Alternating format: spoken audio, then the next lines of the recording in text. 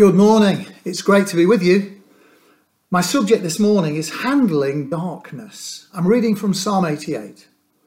Lord, you are the God who saves me. Day and night I cry out to you. I'm overwhelmed with troubles, and my life draws near to death. You have put me in the lowest pit, in the darkest depths. I am confined and cannot escape. My eyes are dim with grief. Do you show your wonders to the dead? Is your love declared in the grave? But I cry to you for help, Lord. In the morning my prayer comes before you. Why, Lord, do you reject me and hide your face from me? From my youth I have suffered and been close to death. Darkness is my closest friend. The Psalms are full of prayers of people going through difficult times, but the majority of them contain a note of hope.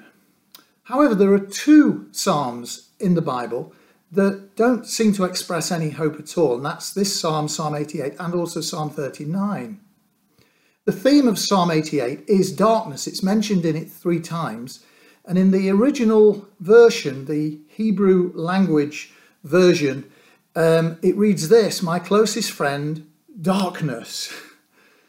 You could ask the question, why are these 2 dismal psalms included in the Bible at all by God? Why does he let them in? I think there are at least 5 reasons we could say why. The first reason is that as Christians we can experience times of darkness in our lives. The second is that God is a God of grace. The third reason is it shows us how we handle dark times. The fourth reason is that darkness is misleading. And lastly, darkness always gives way to light. And I'm sure you're looking forward to that last point. So the first thing is that darkness happens to Christians. Here's the thing. You see, you can be a born again, fully fledged, baptized in water, filled with the Holy Spirit, church-going, Bible reading, prayer uttering Christian, doing everything right, and still find yourself going through periods of darkness in your life. There are 2 kinds of darkness, outer and inner. Outer darkness are things that happen to us on the outside, things like bereavement, marriage breakdown, redundancy, going through long periods of time where you can't get a job, sickness. And then there's inner darkness, things like dismay, loss of hope, confinement, depression. At the moment, a lot of people are finding their outer circumstances very dark, with the threat of redundancy.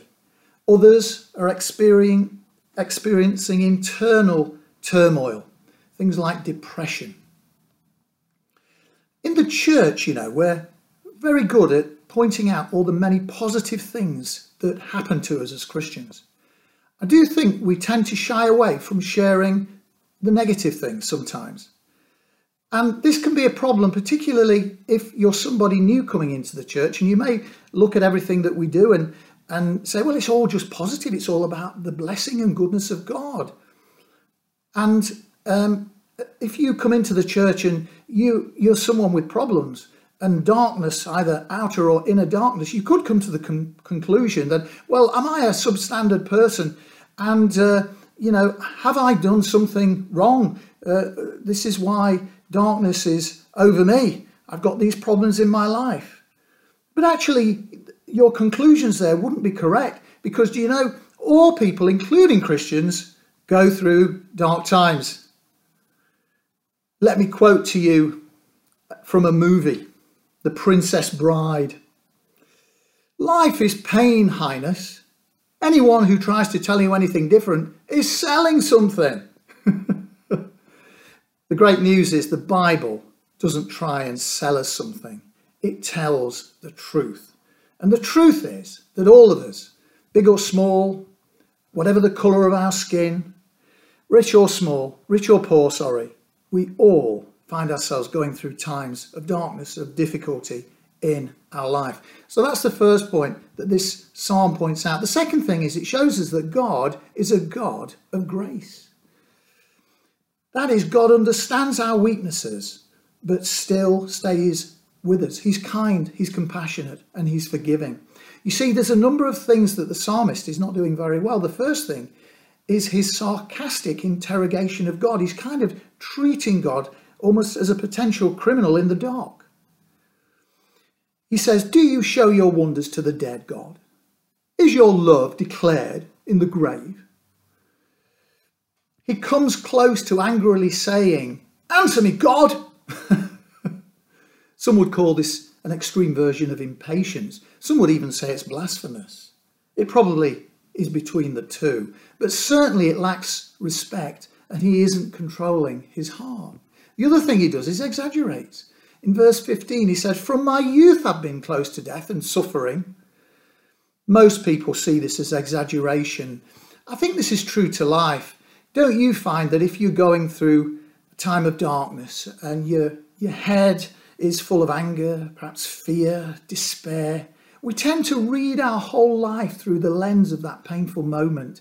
We think, well, everything is bad. It's been bad. It is bad. And it jolly well probably will continue bad. We see things like that, don't we? This man is saying, you know, you've never been there for me, God. He accuses God. He's incredibly disrespectful, if not blasphemous. And you know, Psalm 39 isn't much better. It's about the same. In fact, at the end of Psalm 39, it says this, turn your face away from me so I can get a bit of peace, God, before I die. How dismal is that? They both, these Psalms, end in abject despair and anger. A comment by a man called Derek Kidner, I think, is helpful here. He writes this, he says, the very presence of these prayers in Scripture is a witness to God's understanding. God knows how men speak when they are desperate. He's showing to us that he's a God of grace. He's saying, I am the God of this man, despite the fact that he's not getting everything right. And how encouraging is that for you and me?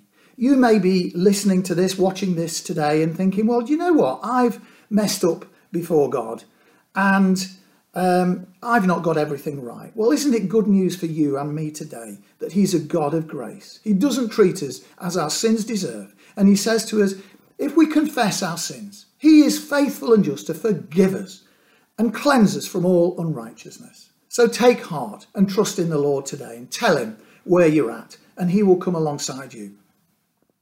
The third thing we see from this psalm is how we handle dark times. He's saying things, as the psalmist, he ought not to say. But you know what? He's saying them to God. He's not walking out on God. You know, over the years, I've seen people come into church and they get established, but then trouble comes their way. And some of them walk away because I didn't think that was going to ever happen to me. And take offence and leave. Whereas the Bible says the very thing that we need to do when we're going through trouble and darkness is stand our ground. Stand our ground. Stay there. Keep praying. Keep reading our Bible. Keep fellowshipping with other Christians. Keep doing the things we know we should do and avoid doing things that we know we shouldn't do. Hebrews 10 and verse 36 says this, you need to persevere so that when you've done the will of God, you will receive what he has promised. But nobody's going to receive what God has promised if we've left. So we stand firm when trouble comes our way and God will bring you through. So the first point was all Christians go through darkness, but God is a God of grace and he shows us how we handle dark times by standing our ground, faithful to God. The fourth thing I want to share from this passage is that darkness is misleading. You see, the psalmist was feeling it was all bad and nothing was coming from this, and nothing good was coming from this. But it's really not true. How can I say that? I can say that because the psalmist is identified. He's a man called Heman. That's not to be mixed up with Haman, the villain from the book of Esther. In 1 Chronicles chapter 6, we see this man is the leader of the Kothites clan. They were musicians and poets. And he wrote many of the Psalms in the Psalter. The Psalms are regarded world over as some of the greatest literary work ever penned, whether from religious or non-religious people, the greatest literary works ever penned. So that means this man wrote some of the greatest literary work in the history of the world. And literally millions of people have been helped, impacted and blessed by him. And in fact, if you read your Bible on a semi-regular sort of basis, the chances are you may well have been touched and blessed by this man. But part of the process of making Heman into a great literary artist was the fact that he went through severe suffering at some point in his life, as expressed here in Psalm 88. He had no idea of the immense blessing and impact that he would have on the human race. Because when you're going through times of suffering, times of darkness, it's all bad. But the Bible said that's just not true.